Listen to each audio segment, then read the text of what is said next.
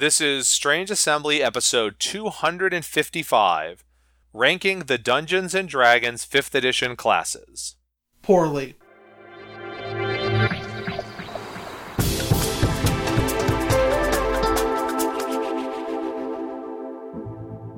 I'm Chris Stevenson, and the jokester with me here today is Jay Earl. Poorly. But he's not wrong. We'll get to that in a minute. But first, you're listening to Strange Assembly, your tabletop gaming podcast. You can find us on the web at www.strangeassembly.com. You can subscribe to this podcast there, Apple Podcast app, iTunes, Google Play Music Stores, Spotify, almost everywhere. I used to say everywhere, but I realized that I have not yet created an Alexa skill to let you say, Alexa, play Strange Assembly. I know, I'm so behind the times. Alexa, play Dispatchio, or whatever the name of that is that everyone does. Yes. I've only seen it written down. You could also find us at social media. We're Strange Assembly on Twitter, Facebook, Instagram, really any of those social media things. Also, Patreon, if you want us to love you more than anything in the world. But what Jay and I are doing today is we're going to talk about the 12 Dungeons & Dragons 5th edition classes, and as we go through them, we're going to assign them ranks and things, but we do want to make clear that you should not take these numbers seriously. We're idiots. And we're not really attempting to sit down and tell you, like, what... This is not an effort to tell you what the most broken, most powerful, mechanical thing is you can do with a character. Don't get me wrong, you'll see immediately that mechanics matter, right? The mechanics matter, that's a thing, but this is also heavily influenced by our own personal opinions, and I don't know about Jay, but I reserve the right to have my opinions be completely different next week than they are when I record this. So, I reserve the right to have my opinions be different, 2 minutes from now, so... I reserve the right to change my opinions while we're in the middle of the podcast. Let's go. Exactly. All right. So with that in mind, let's just get out of the way the Ranger. Because he's just kind of bad. And so even if you were inclined to like the concept of the Ranger, it's hard to feel a reason to want to play him, just be an outdoorsy fighter, right? Yeah, exactly. Everything the Ranger can do, whatever you're trying to do with the Ranger, you can do more effectively in some other class. If you want to be Legolas, go be a fighter. If you want to be, outdoorsy, sneaky, you can be a rogue. If you like the connection with nature, go be a druid. I don't know what else Ranger... If you want the dual-wielding Ranger, go be a swashbuckling rogue or a dual-wielding fighter. Yes, to some extent, the Ranger in a non-mechanical sense suffers from some of the things that in older editions were more Ranger specialties being fully available to other classes, especially the fighter. It's, you no longer are like, oh, I want to be the master of two weapons, better be a Ranger. I want to be the ultimate archer, better be a Ranger. That's just not a thing anymore, and I'm not really a big fan of the favored whatever abilities because I don't like picking major parts of my class that then don't work much of the time. Yeah.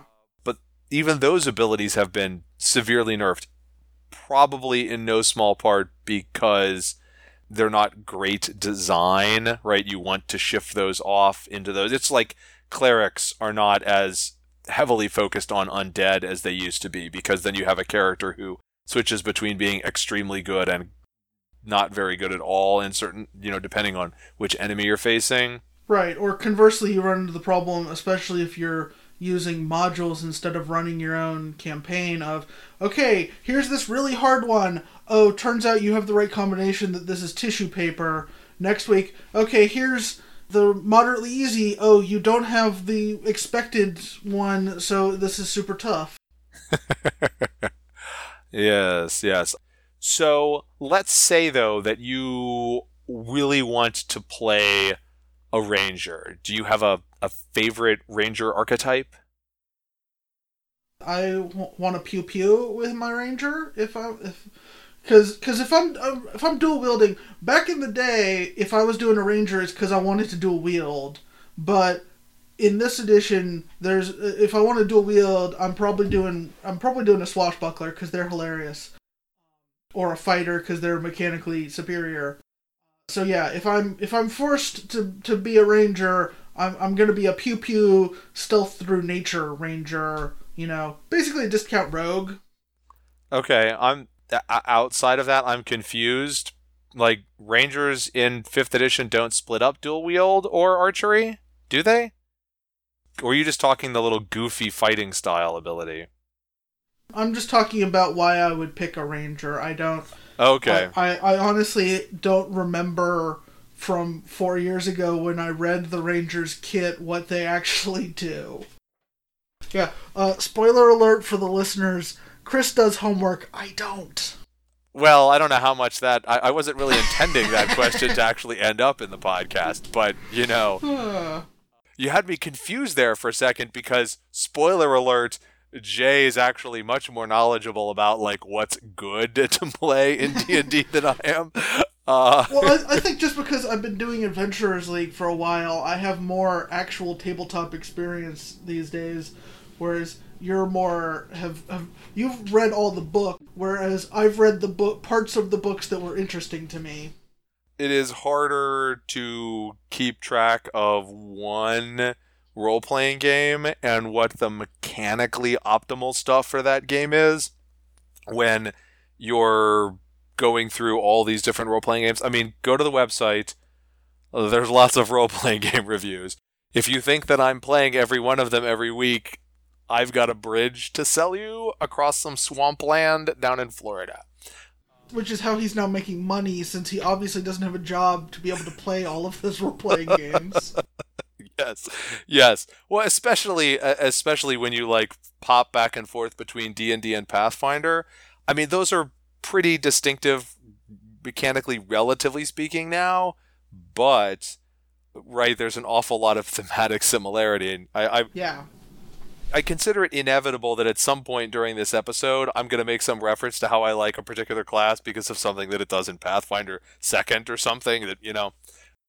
But for Ranger archetypes, I like the Hunter from the Player's Handbook or the Horizon Walker from Xanathar's Guide to Everything. And the Hunter is just, right, I do attacking more.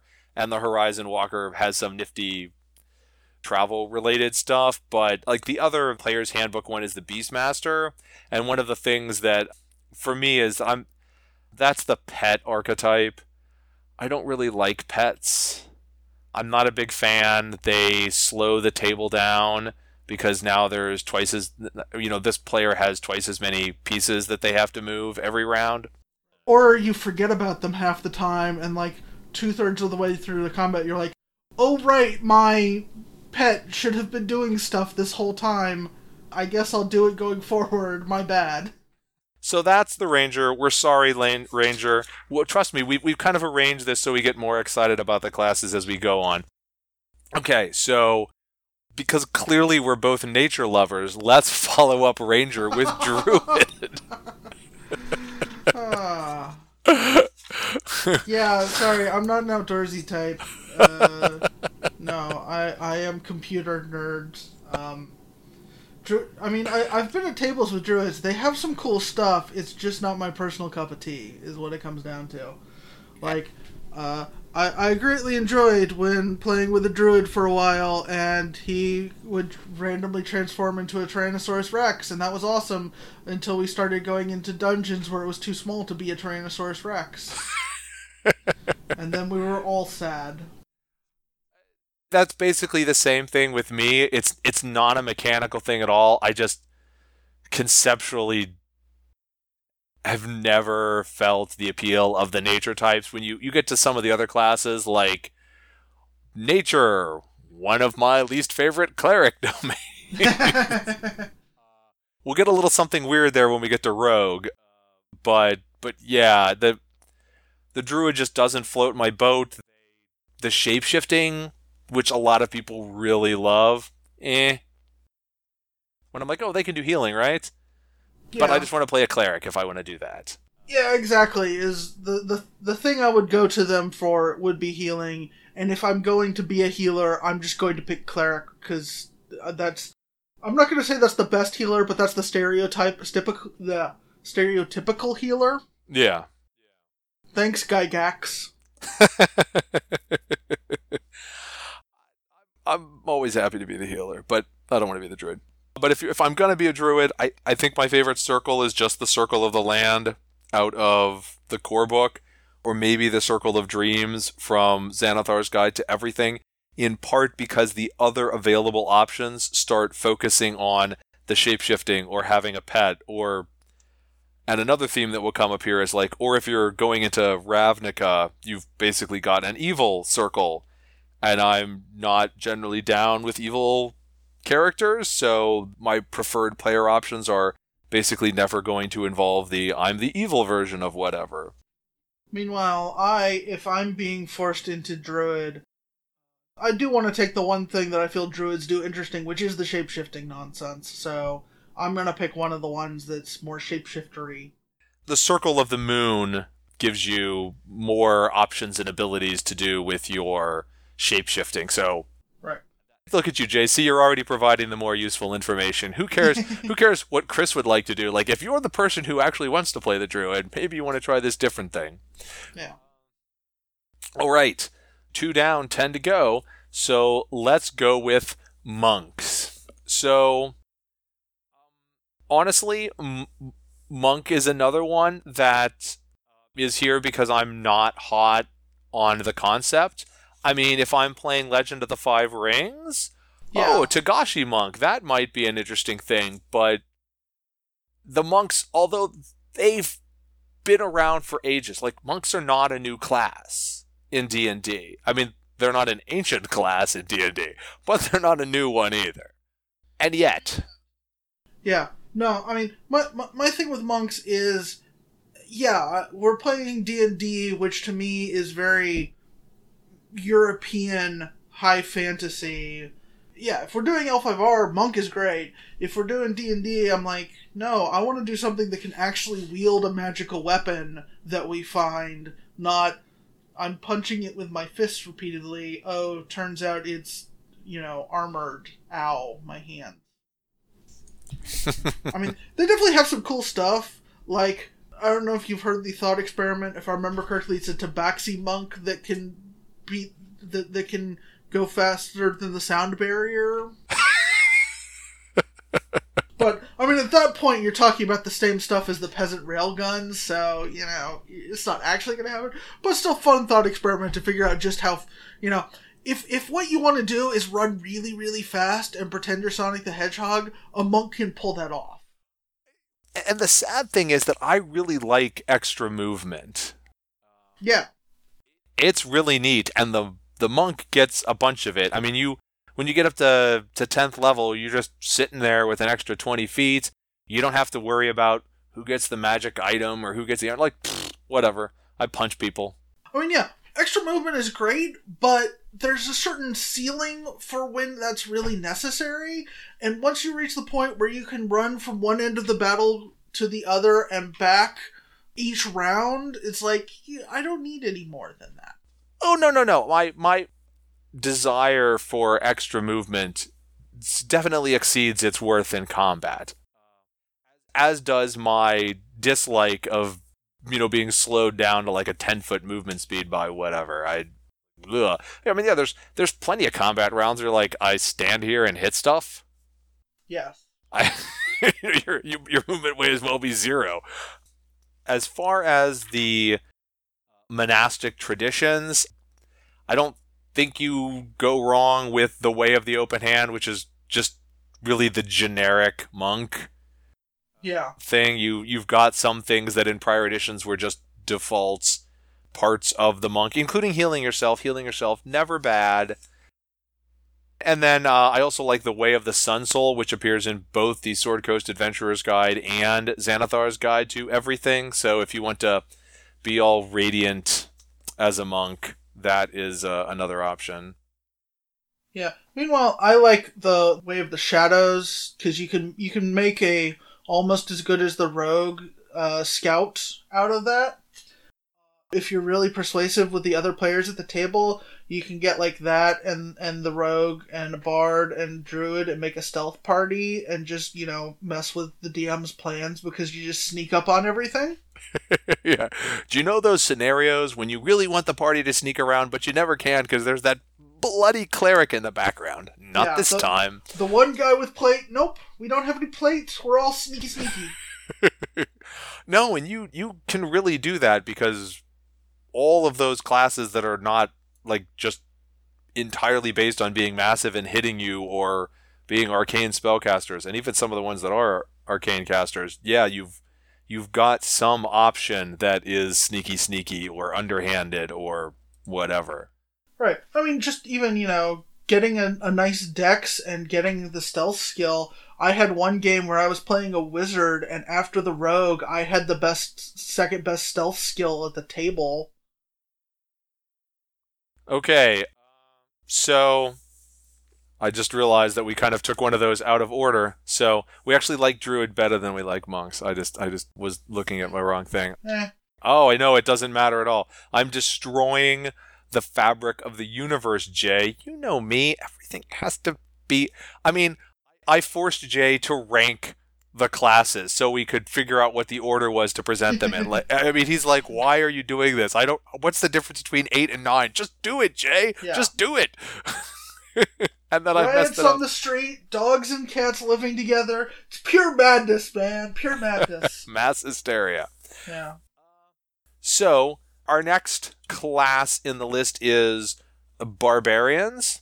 So, right, barbarians are really good at having lots of hit points and smashing things, right? Basically, yes. They're also, in a pinch, if you don't have a rogue, they're really good at disarming traps.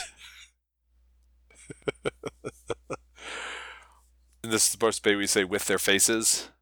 Yeah. No, how else would they do it? Yes, with their faces. I don't know. Or, like pit trap with their whole body, spike trap with whatever. Yeah. They're the second best trap detectors in the game. I don't know. I've heard people suggest that halflings are good for this. Not because the halfling is effective at it, just, because it's funny to throw the halfling in front of the party. No, halflings are not good for traps. Some of the pressure plates, they're not heavy enough to set off. No, halflings are great for distracting the dragon while you run away. Yeah, so for me, the sort of thematic element of the barbarian of, being wild and out of control, again, not quite as far over in Natureland as the druid and the ranger, but not hitting any marks for me. And if I was for example, if I was going to play a barbarian, I would not be a berserker.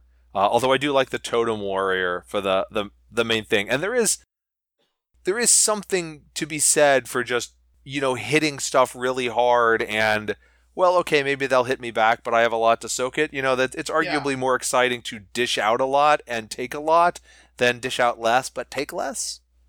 Yeah, no, I mean, just their resilience is awesome. That is definitely, if you need just a meat shield, they're great for that. I had one game we were doing, what is the anyway, the barbarian fell off the mesa that we were on, and he survived because he enraged right at the end, so he managed to survive with 2 hit points left. Now... at that point, the DM ruled that, all his legs were broken, so he was stuck there, and the party didn't know he survived, so he was, fairly easy pickings for the local wildlife, but he did survive the fall. Okay. Jay's DM, there's no such thing as breaking your leg in Dungeons & Dragons. If a player does something so awesome as managing to fall 200 feet, and make it out alive, let them be awesome. Don't be like, oh, you know how you survived? Well, it pissed me off, so I'm going to kill you anyway. Yeah. Well, also, don't hold this against Jay. Or do, whatever. I'm not on that side of the country. It was more a played for laughs because the barbarian was about to leave anyway and was looking for an out, so... Okay. Yes. I mean, that is one of those things. I mean, it depends on exactly what game you're playing and the vibe. Like, this isn't so much the case with, say, a horror game, but there is, definitely something to the notion of, sometimes it's expressed as saying yes, or like, let the characters be cool. Yeah. Say yes to the dress. I don't think there's any mechanical effects to dresses, but sure, that could come up. Like, if somebody has some great idea for a dress and they're the face for the party, and go let them roll with it. Go to town. Yeah, and you've got to be careful with that. Some, right, because they're moderation in all things, and there's always going to be that player who's clever, quote unquote clever idea, and who knows, maybe it even is a clever idea, but it just completely breaks the rules of the game and makes their character just overshadow everyone all the time. That's not good. But no, survivability, that's what barbarians got. yes, it is. We got hit points in spades, yes. So our next entry here is actually one of the newbies, and that is the Warlock. And to me, the Warlock is conceptually in a trifecta with the three. I think of them that way, along with the Sorcerer and the Wizard as these like primary casters. Yeah, the arcane casters, yeah. Yeah. Although they do cast significantly differently than the Wizards and the Sorcerers do. Now, for me, right, the Warlock gets their power from a pact, and what the patron is that they're getting their powers from does not dictate who you are, and yet nonetheless, the Fiend and the Great Old One, I'm like, I don't really need to do that. So this is actually a class that moves up for me in a non-trivial way when you add Xanathar's Guide to Everything, because the Archfey is really the only one in the player's handbook that is like okay, but I like the Celestial much better from Xanathar's Guide to Everything, just on a thematic level. Fair, yeah. I just like Hunger for Hadar because that spell is ridiculous. Warlocks just run around casting Eldritch Blast anyway. Yeah, pretty much. All the other stuff doesn't matter. I'm like, and there's an invocation that makes my Eldritch Blasts better. I'm going to take that, right? No. Why would you go to the Warlock mechanically instead of the Sorcerer or the Wizard? Is the draw there just like, okay, my spells are weird, but one of the ways that they're weird is every time we short rest, they all recharge, so I am just going to keep blasting? So this is from the outside, not the inside, because I have not played a Warlock, but I have been at tables with Warlocks, and from what I've seen, if you put your pieces together really well, you can do some really silly, just shenanigans. You can do shenanigans at the table with a Warlock. You can basically get a good battlefield control going, but it's also fairly precarious. You have to, it's one of those things that if you're the type that really wants to, fully optimize your build and you go whole hog in Warlock, you can do it in such a way that you will, just dominate the combats, but not in a way that, like, nobody else matters, but in a way that you're handing the combat. You're basically saying, okay, I'm going to make it, you, Barbarian, here is your thing for you to punch. I'm going to make it super easy for you to punch it a lot. Go. You're mixing the classes up again, Jay. Monks punch things, barbarians hit things with axes. The barbarian, if you tell him to punch a thing, he will punch a thing, even if he is holding the +3 axe. That is a serious problem with barbarians, I have to admit. Yes. I don't know. So after the Warlock, we have the other, I'm going to say, relative newbie of the trifecta of arcane classes, and I think that it is so weird that Sorcerer still feels kind of new to me, even though it was introduced like 20 years ago. I mean, Yeah. are you kidding me, Chris? Like, what the heck? But that's sort of interesting. Like monks have been around substantially longer than sorcerers. I mean, like more than a decade longer than sorcerers, I believe. And yet they never felt as integrated into D&D thematically as sorcerers felt very quickly. Well, again, because this is European high magic, whereas monk feels Eastern high magic. Sorcerer fits right in with the. I mean, he's a wizard that he just has the magic. He doesn't have to learn his magic. Yeah, and I think that sorcerers have differentiated more from wizards than they first started out as. I mean, Yeah. really, the sort of core difference back when sorcerers were introduced was, well, wizards get more. Wizards get slightly fewer spells per day, but then have the entire world at their fingertips, whereas the sorcerers got a few more spells a day, but were limited to just the same repetitive ones. And it's changed up more, I think, since then, what the differences between the two classes are. But they're both great concepts, I think. You know, the classic learned magus and the Mm-hmm. person with the magic running in their veins, basically. But out of the sorcerer options, because you rank for the particular bloodlines, I think Draconic out of the two in the core book, if only because I still don't really know when on earth the DM is supposed to make you roll a die for wild magic. And then you can go a different way and take the Divine Soul from Xanathar's Guide to Everything, and then you could have a Healbot sorcerer, I believe. I'm not saying Yeah. that's sufficient, but Yeah. No. I like healing. I mean, for me, I just always got to go for the amusement of being a dragonborn, dragon type sorcerer, especially because I'm that jerk that'll be like, okay, I'm a gold dragonborn that is red dragon sorcerer.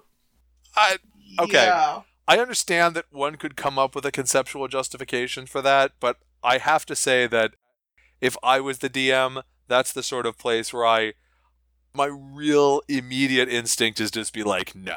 If you are a Totally dragon, fair. Totally fair. if you are a Yeah. dragonborn, you must have the same colors. If I think that it's actually coming from a place of interesting background, that would be one thing. But for background to be truly interesting in the long run, it has to be something that can be worked in. And how on earth am I going to work into the plot the fact that, like, you've got Gold Dragon bloodline from one place and Red Dragon bloodline from another place? And are you kidding me, man? I know you're just trying to mess with me. Basically, yes. I mean, that's... That's 2 thumbs up for the Draconic bloodline, although perhaps coming from different places. Yes. I think so, yes. All right.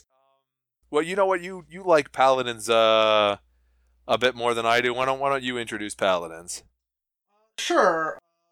Paladins are plate wearing, board and sword, divine magic.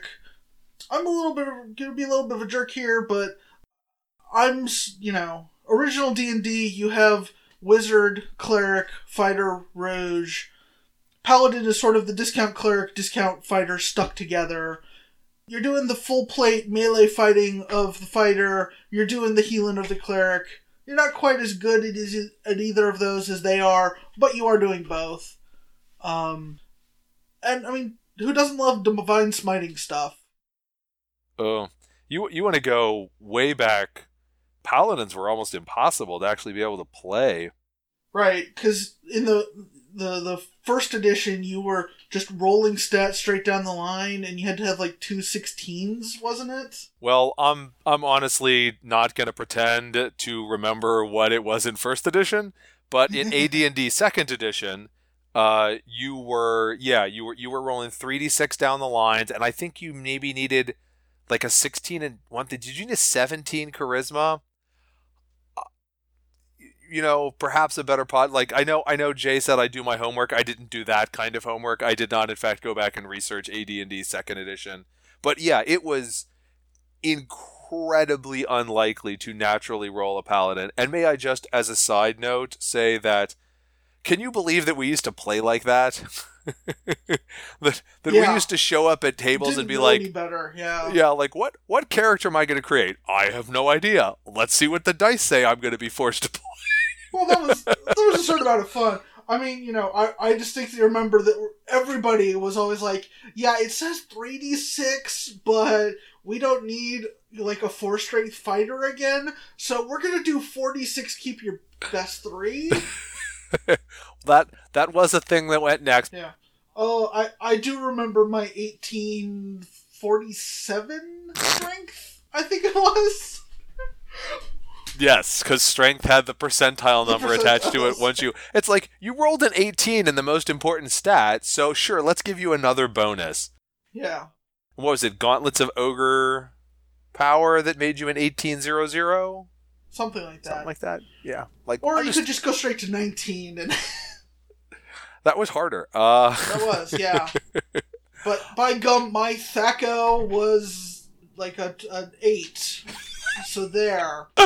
That is another one where you're like, who came up with that? And I know who came up with that, but... Yeah.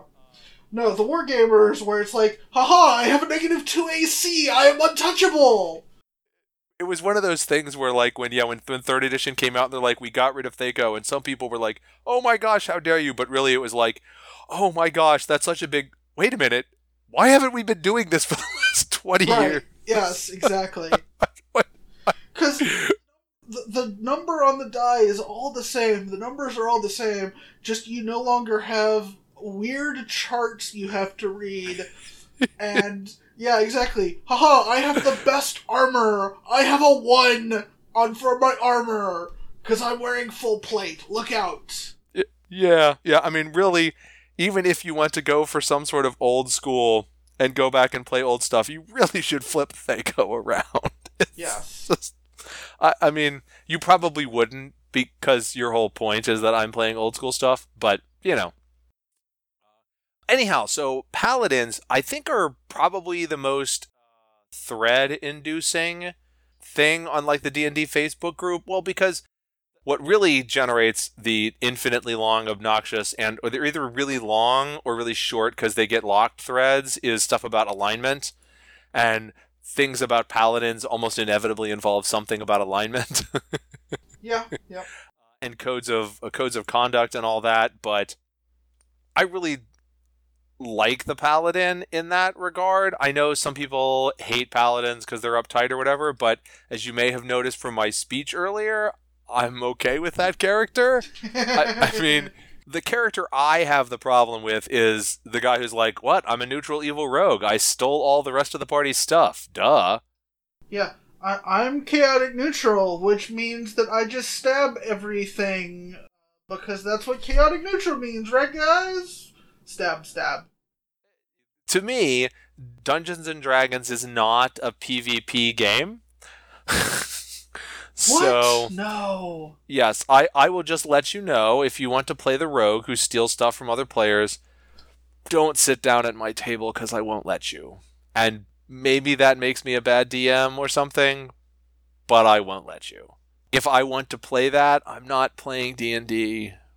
I'm probably just not. I mean, I guess if you were doing like a one-shot or something where the idea was, but like the whole thing was PvP, you had some special setup, but really, like, stealing stuff from other players is just miserable. Yeah, I mean, especially because like 95% of the time it happens, the other players did not consent to that. Oh, no, they didn't. That to me is a prime example of a thing that needs to be discussed in a session 0, where if somebody really wants that and everyone else is okay with it, then I'll allow it, but I have yet to have that actually happen. Yeah, no, that's...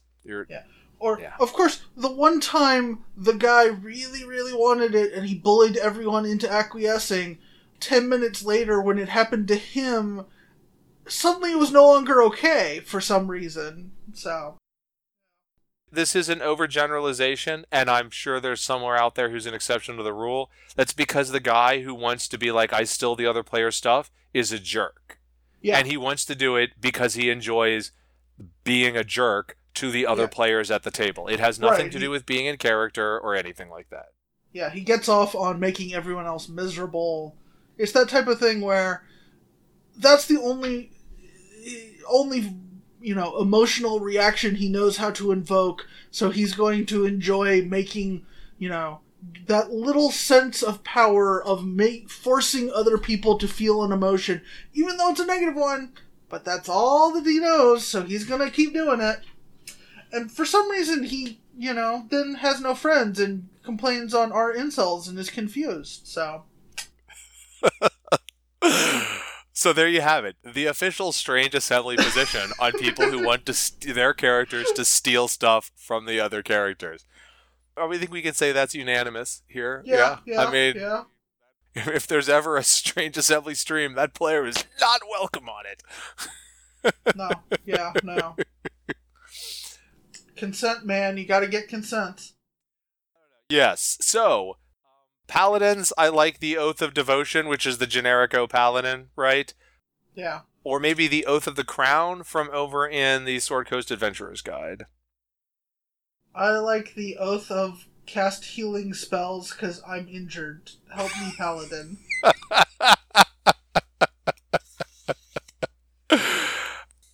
Is that the Oath of Redemption, or I don't know?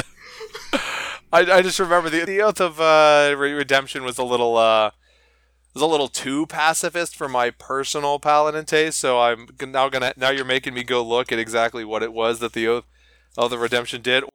I'm joking, because, again, it's another class I haven't personally played, so... I want the Oath of Paladin, I need healing, please fix that. No, Redemption is not going to help you with that. Okay. Okay. That does stuff like calm emotions. Yawn! Well, I can't heal you, but I can make you feel less bad about how injured you are, so... Okay. So then we have the final and founding member of the Arcane Caster Trifecta, the Wizard. So Wizards used to be my favorite class. If you go back in the day, as it were, that was my favorite class, despite the fact that Wizards were scarily bad at low levels. I mean, especially if we're talking 3rd edition, yeah, what it was if you look at the power curve, Wizard is an inverted, it's low power, and then you get your really good spells and you spike and you're better than everyone else, as opposed to things like the Fighter, which starts pretty high and then just, it does not grow that much, so it's quickly outclassed by the said Wizard. I'm sorry, when I said the day, I didn't mean 3rd edition, man. Oh, okay. Wizards used to be really bad. I mean, you'd have a wizard, at least 3rd edition gave you max, if I recall correctly, 3rd edition at least gives you max hit points from your first hit die. That's true. You would actually have all 4 hit points, not just, not just the kobold looks at you funny and you keel over level of hit points. Yes, you could, a 2nd edition wizard could just, I hit you with my dagger for 3 points, I go down. Yeah, I mean, in 3rd edition, the kobold had to at least sneeze in your direction before you would just keel over, so you had that going for you.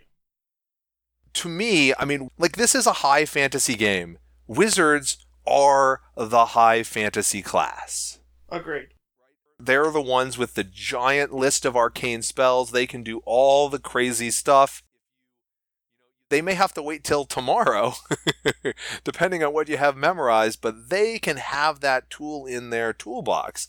I think that the Wizard has gone down for me in a little bit, in no small part because, we were talking earlier about the spread of role-playing game stuff that I do now, and the Wizard, more than anyone, wants to have an encyclopedic knowledge of all of their spell options. And you have to, at least thank God you don't have to deal with material components anymore. Do you remember when you had to do that? Lord, that was awful. But you have all these different options. You have to keep track of a spell book. And I mean, maybe you can just have like always the one thing memorized and you have your go-to list. But, right, the sorcerer, there isn't a go-to list. You've got what you've got. You have to, at the time you level the character up or make the character, you decide what the spells are, and then they're pretty much locked in. The wizard, you're always getting access to new stuff. You're always searching out new stuff. You always have to keep track. And when I was younger, that was an upside because Yeah. I had that encyclopedic knowledge because this was the thing that I was doing every single week. And it was just fun to memorize that. That ceased to become appealing as my life became more busy and my role playing has spread out. So I still really like the wizard, but he's not my number one anymore. Yeah, wizard is definitely high up for me because, again, like I was talking about with the warlock, you can first off, wizard is one that you can take a lot of different directions depending on what you want to do out of your wizard. An illusion wizard is going to be very different from an evocation wizard. Is going to be very different from a destruction wizard. But also, it's something that you can pretty easily make like one of the better. Other than the fact that they don't have healing, you can make one of the best support characters out of a wizard. So, the last time I played a wizard, I found there's a guide online. Anybody who wants to play a wizard, Treat Monk's Guide to Wizards, or How to Be a God. Which, here, it's not, like Old Testament, rain down fire and destruction god. It's like Greek god, subtle, and no one notices, but you're manipulating everything. And basically it's a way to build a wizard where if you're doing it right, you are in control of the battlefield, but everyone else is contributing and is doing stuff, and you're just making everyone better. So, like, I was playing this, and my go-to spell was slow, because what would happen is, okay, there's like 3 or 4 really nasty dudes, okay, I'm gonna slow all of them, and now there's 3 or 4 kind of annoying dudes with a lot of hit points that the fighter and the barbarian can go bash on until they're dead, but they're not doing a huge amount of damage back to us. So the cleric can now, instead of being triage healing, can actually get in and do proactive stuff too. That's why wizard is going to be one of the high ones for me, is because you got, again, first off, you've got a lot of options. You don't get to melee fight. If you want to melee fight, there's other things. You don't get to heal. If you want to heal, there's other things. But if you just want to control the battlefield, that is the best place to be at, in my book. Also, you get to cast illusions, Michael. Tricks are what... I'm not going to continue that, because we're a PG podcast. But people know the quote, so... Well, some of us do. My favorite kind of wizard is still just an evoker. I mean, there are many, many interesting things you can do with a wizard, but blowing stuff up is still a classic. Blowing stuff is a classic. As you could probably have guessed, I'm the illusion one. I like messing around with stuff. If you've got a good DM who will roll with it, there is some really fun shenanigans you can do with illusions. Yeah, I don't think I would, you'd have to pay me to play an illusionist. No, I mean, it's just not my thing. I mean, No, and that's fair. It's not everyone's cup of tea. Yeah, evokers, abjuration, transmutation. Conjuration can be strong, but I'm not a fan of, like, a pet ranger. I don't need to summon pets either. Yeah. But no, you want to talk about ultimate versatility with your magic. You want to go back to 3rd edition and play a Mystic Theurge. That was a heck of a thing. That was the prestige class that was basically a dual class cleric wizard, that once you went into the prestige class, you got the full spellcasting for both. It was like the biggest spell list ever.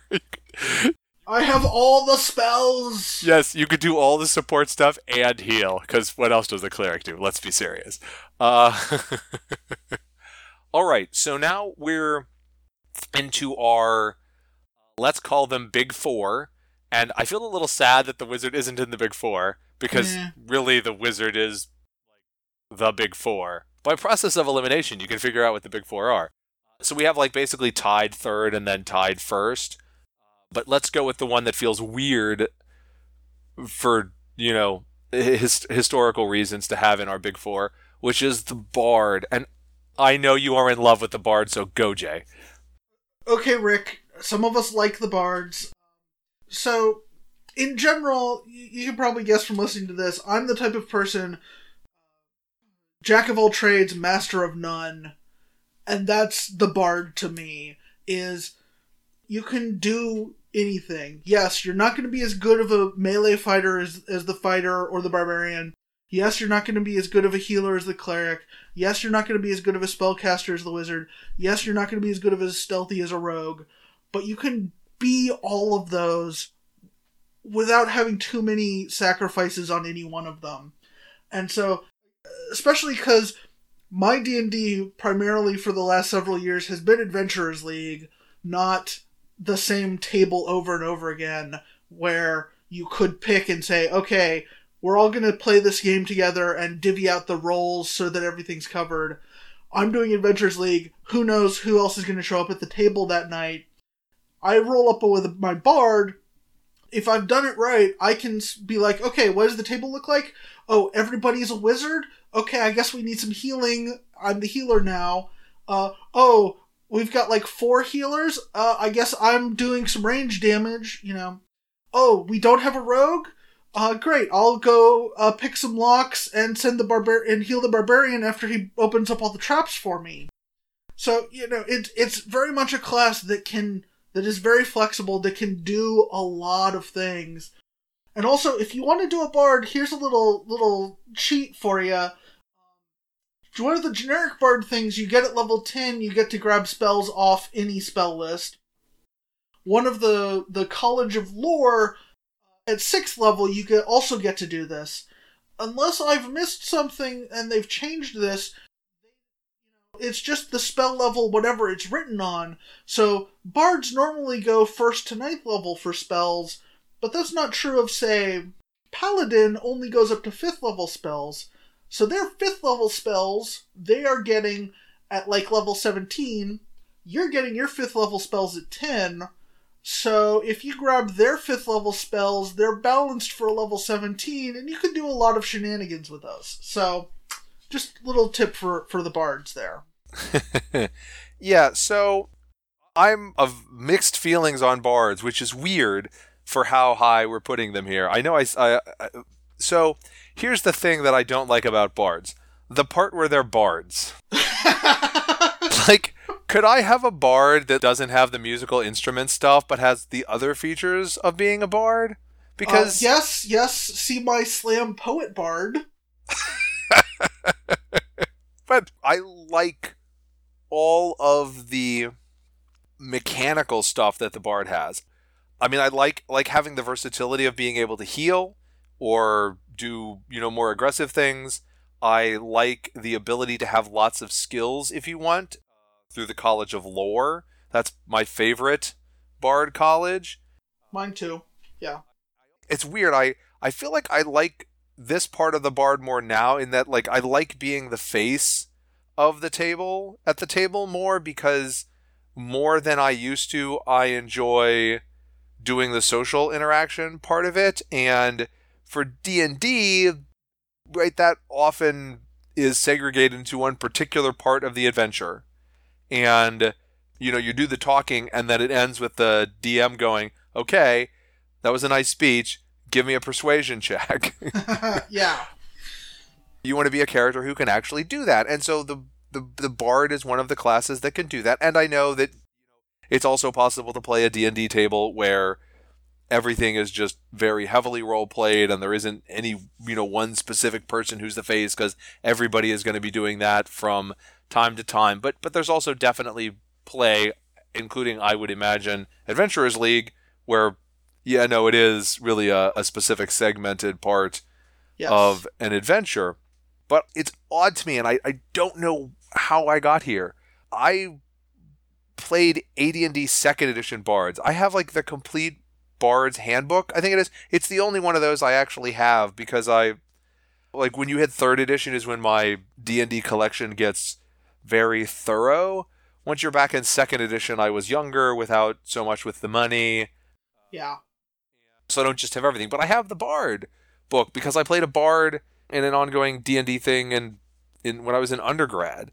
And it's just weird that I have this history with Bards and I have these particular things that I really like about Bards, and yet like the actual fundamental concept of the class is something that I kind of roll my eyes at.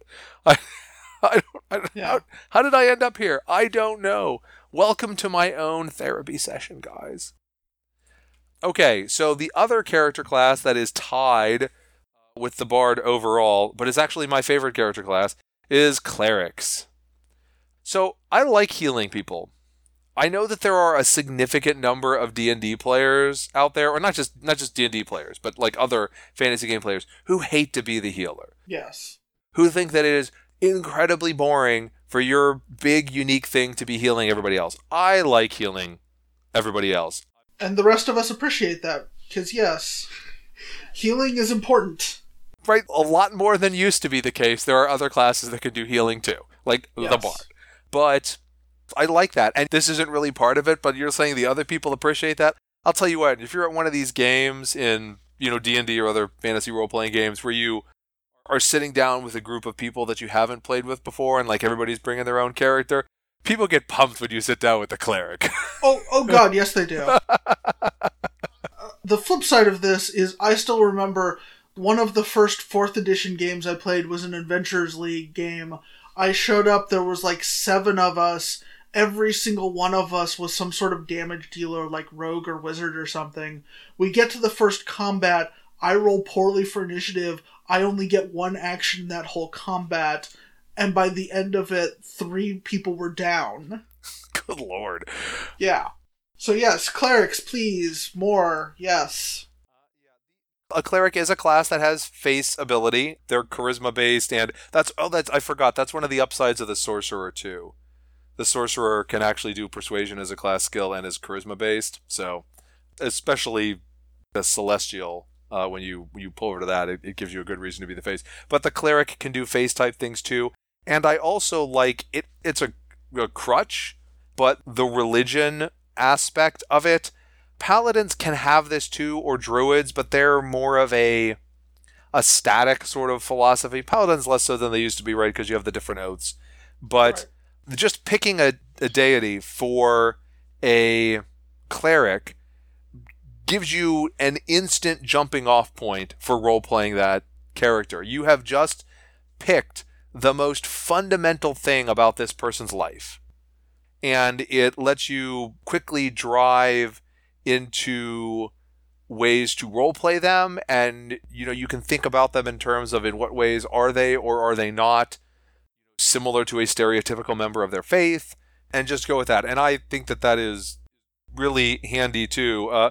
Again, especially in a world of pickup games, you don't have a big developed backstory, or you can have a big developed backstory, but it doesn't matter. It's not going to fit into the world. It's not going to integrate with the backstories of the other players at the table. And I like that because it gives you a relatively recognizable way to give some personality to the character that's not a caricature. Because it's easy to do caricatures at something like an Adventurers League table. And it's kind of hard sometimes to do good character in that sort of, throw everybody together setting. And I think the cleric helps with that too. And my favorite domain is life, because, that's why I'm a cleric, right? To heal you people. Yes. So, clerics. Okay. So we have 2 left, and we all know what they are. So let's do rogues first. Why are rogues awesome, Jay? I still haven't outgrown that part of me that's like, ooh, dark and mysterious and sneaky, and also just that, I like that, I'm out of it, I'm somewhat safe in the shadows, you're not gonna see me, I'm hiding, oh, but I can still stab you. So yeah, rogues just will always have that little place in my heart, because that's you know. Rogues are a class that I like a lot more than I used to when they weren't called rogues. Here's the thing. So the sort of things that I've commented on now of like what kind of alignments I like or whatnot, those really mattered less back then. I mean, because we called thieves thieves, but they didn't really matter that they were thieves. They were just like that dude who knows how to unlock doors and find traps. Right. And disable them. I mean, which is still, the thing for rogues, right? I mean, it doesn't have to be, but if I'm a rogue, I'm going to be proficient in thieves' tools and yes, then be double proficient in them, because if you're a rogue and you can't do that, why are you a rogue? Why are you a rogue? Yeah, I don't like traps blowing up in my face. That's what the barbarian's for. I want to, as a rogue, my goal is to disable the traps, yes. There's just a lot that rogues can do. One, they bring a unique skill to the table, which is always nice. It's it's a thing that you really want to have. There's 7 different ways to hit somebody, but barbarian faces notwithstanding, there's really only the one way to get rid of the traps. Yes. They have bunches of skills, relatively speaking.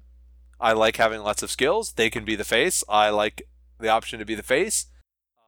And so there's a lot of things. In fact, my least favorite thing about playing a rogue is if other players insist on treating you like a murder hobo thief. Like, oh, you're the rogue, you're just going to steal our stuff. You're going to be like, no, I'm not a thief. Yeah. I'm a rogue. There's actually a difference now that we've differentiated that.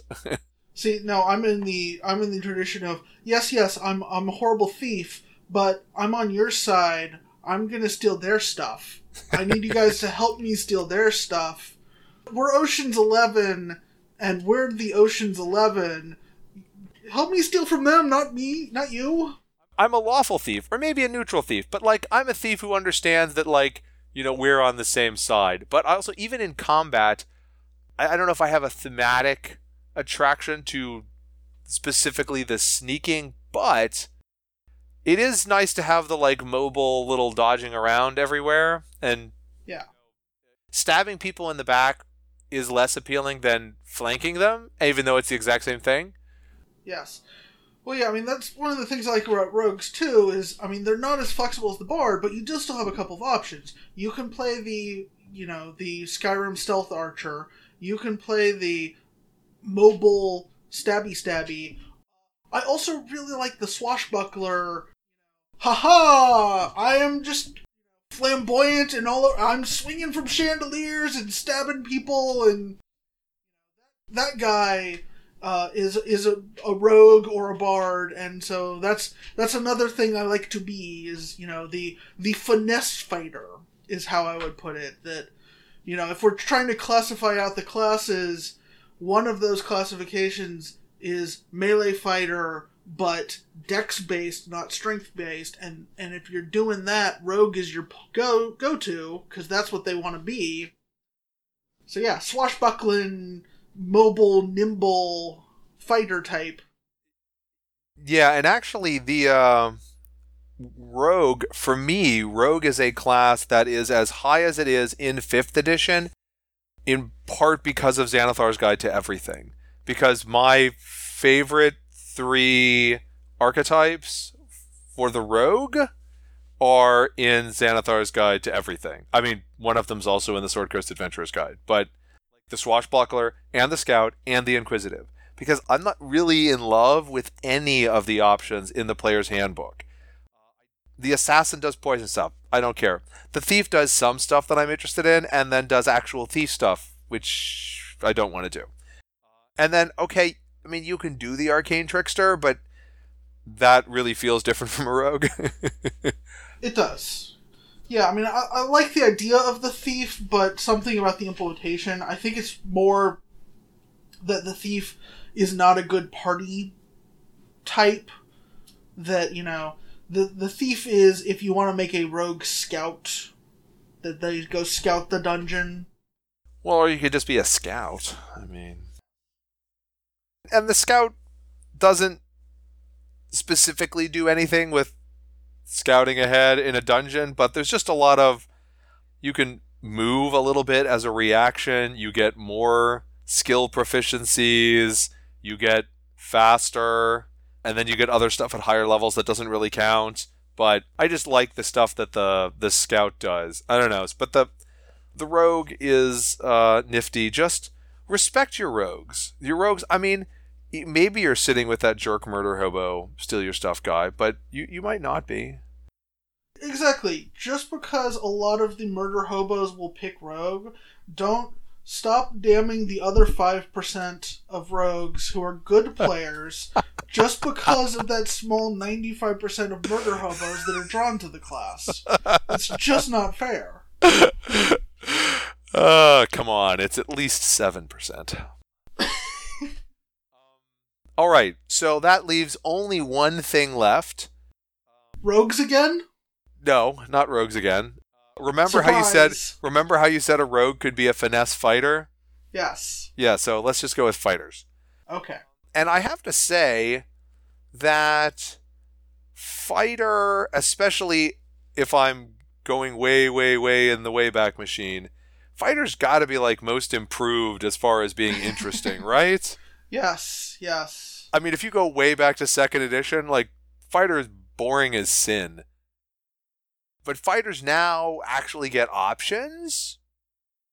So, I'm going to go off of this. I was actually this weekend at a con where I was in a panel that was hosted by Jeremy Crawford, who's the lead rules designer and managing editor for D&D, who was talking about some of the design decisions making 5th edition. And so I thought this was really interesting that he picked on the fighter as being emblematic of one of the big design decisions, that you have the champion archetype, which is very straightforward. It's a very, very straightforward archetype that you don't have a lot of decisions you have to make. You just get stuff and you call it a day. And on the other side of it, you have the Battle Master, which has all of the options and a lot of picking and a lot of micromanaging. These are both in the same class, and that's because they're appealing to two different types of players. And I just thought that was fascinating, that, yeah, I want to put Battle Master because I like doing that fiddly stuff. I like optimizing and maximizing and using these maneuvers in clever ways and being smart and stuff. But I also get that, you know, there have been times where it's just like, okay, I just want a character and I just want to go. And so you have the champion for that, and it makes it easier to bring in players when you have things like that, where it's just like, here, you don't really have to make any decisions about the character. You can just play. And then the third fighter archetype in the PHB is the fighter with spells. Yes. Even before you pick your martial archetype for the fighter, you have to pick a fighting style. I mean, and that is something that's really different. We kind of touched on it in the thing about the ranger, but you can actually say, I want to be a bow fighter. Last time I did a fighter, that's what I did, is a Battle Master bow fighter, and he pew-pewed real good. Again, historically for the fighter, that was often sort of a suboptimal thing to focus on, because you really wanted to have big, heavy armor that crushed your dex bonus, which made you a terrible archer. Yeah. Back in the day, fighter meant strength. And that's still, right, most of the options are still... Are still strength-based with heavy armor, yes. Yeah, but it's there. And I do think that for me at least, the opposite of the rogue, I think that the three martial archetypes that are there for the fighter in the player's handbook are the three best ones, or by which I mean my favorites. Yeah, yes. Agreed. Neither of us had fighter as our very favorite. Basically, like, I had picked cleric, Jay's favorite is bard, but then each of us had rogue and fighter as 2 and 3 in differing orders. But running around and hitting stuff, that's still kind of the fundamental thing to do in Dungeons and Dragons. And no, it very much is. Yeah. That's what the fighter does. So I guess that's it for our quote-unquote ranking of such as it is this week. Yeah, Dungeons and Dragons classes. Well, and I think it's right. We didn't coordinate or anything before we came up with our list, but I think it's telling although I'm not positive exactly what it's telling of. Maybe it's only telling about us being old fogies. But that, with the exception of bards squeaking in there, like 4 of our top 5 classes are fighter, rogue, cleric, wizard. Yes, the classic 4 pillars, yeah. Yeah, and then bards. Yeah, well, yeah, I'm sorry, but bards, again, I'm the guy, I want to be flexible, and bards are that. Bards can, when you lay out the grid of all of the options of where you can take characters, bard can go in any single one of them. But, I mean, there are a lot of good options. I mean, I guess out of the 12, there's probably 4 of them that I'm really just unlikely to sit down and play. Druid, Barbarian, Monk, Ranger. Yeah, same. It would have to be like, okay, I want to just literally try every class just to see what they're like. That would be the only way I see myself playing one of those right now. I think for a lot of these, maybe not fighter, because that's pretty good, but we kind of have different reasons for wanting to do it. Like we both like wizard, but I'm not touching an illusionist. That's your favorite thing. Yeah. No, and like you mentioned, I think it was ranger and or druid that you don't want pets. Whereas, again, I was at a con this weekend listening to people talk about D&D, and one guy was like, "Oh, I'm a teacher at a middle school for girls, and I do D&D as a extracurricular, so it's all middle school girls, and they all want pets." So I think that they might all be rangers in that party. There aren't that many pet options. There are familiars. Oh, that is one of the nice things about the Warlock. You get a pseudo-dragon. I just want to say out there, like, is the pseudo-dragon not the most awesome familiar one can have? I mean... Oh, he is, yes, no. Because if nothing else, for scouting purposes, he just hovers up and trouble's coming, he spots it first. Also, it's a little dragon on your shoulder! Well, yes, that too. Who cares about the mechanical benefits of the pseudo-dragon? You have a little dragon on your shoulder. If you should have learned anything from Kitty Pryde, it's that having a little pseudo-dragon is awesome! I've learned the wrong thing. I learned how cool phasing through walls could be. That is a really hard mechanic to manage in a role-playing game, I gotta tell you. Just a smidge, yeah. Yeah. Do you ever notice that whenever you encounter an adventure with a high-level dungeon, the description always starts off with, "This dungeon is magically protected. It cannot be scryed. It cannot be teleported through. No one can..." Here are all of the high-level things that would break this that we have prevented because we don't want to work around them. Yes, because an actual dungeon does not work when you can just walk through the walls, it turns out, or disintegrate the walls, or, I mean, those are the sturdiest walls you have ever seen are in a high-level dungeon. Well, yeah, because nothing's getting past those. They're not technically thick enough to actually support the layers above them, and yet somehow they do. That's not really the part I was concerned about, but that may be true. I know, I'm just side joking, because, yeah. Because that's what you do. It is. Yes. Every dungeon, it turns out, is as impenetrable as Undermountain, because it has to be. So, that is it for our Dungeons & Dragons little overly digression and ancient history filled walk through the character classes. It is entirely possible that in the next couple of episodes you will hear me and someone who's not Jay doing the same thing for the Vampire the Masquerade clans. So hey, we'll see how that goes.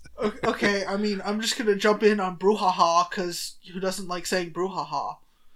And then I quickly stop remembering because it was, it's years since I last played Vampire. And that's why it will not be you on the podcast. You could come back when we want to have arcane discussion about which are the best species in D&D 5th edition. Answer, elves, by the way. I'm gonna slight disagree that it depends on what class you're playing. Well, that's extremely true. Also half-elves. Half elves are good. Yeah. But yeah, you're not wrong about the whatever is best suited to your class. I can't really disagree with you. But anyhow, we will be back in the future with Vampire and D&D and board games and card games and Lord only knows what. But it is time to wrap this one up. You have been listening to Strange Assembly, your tabletop gaming podcast. You can find us on the web at www.strangeassembly.com. You can subscribe to this podcast there, in the Apple Podcast app, the Google Play Music Store, or a variety of other places. See that long discussion Jay and I had back at the beginning of the episode. You can also visit us on the social medias. We are facebook.com/strangeassembly, @strangeassembly on Twitter, and strangeassembly on Instagram. You can also reach me directly. I love to hear your various comments, criticism, and feedback. I am Chris @strangeassembly.com. But until then, for Jay Earl, I'm Chris Stevenson, and this is Strange Assembly. Never stop gaming.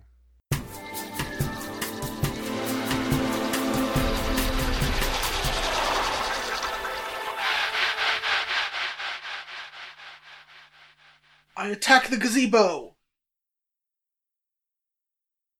I attack the darkness.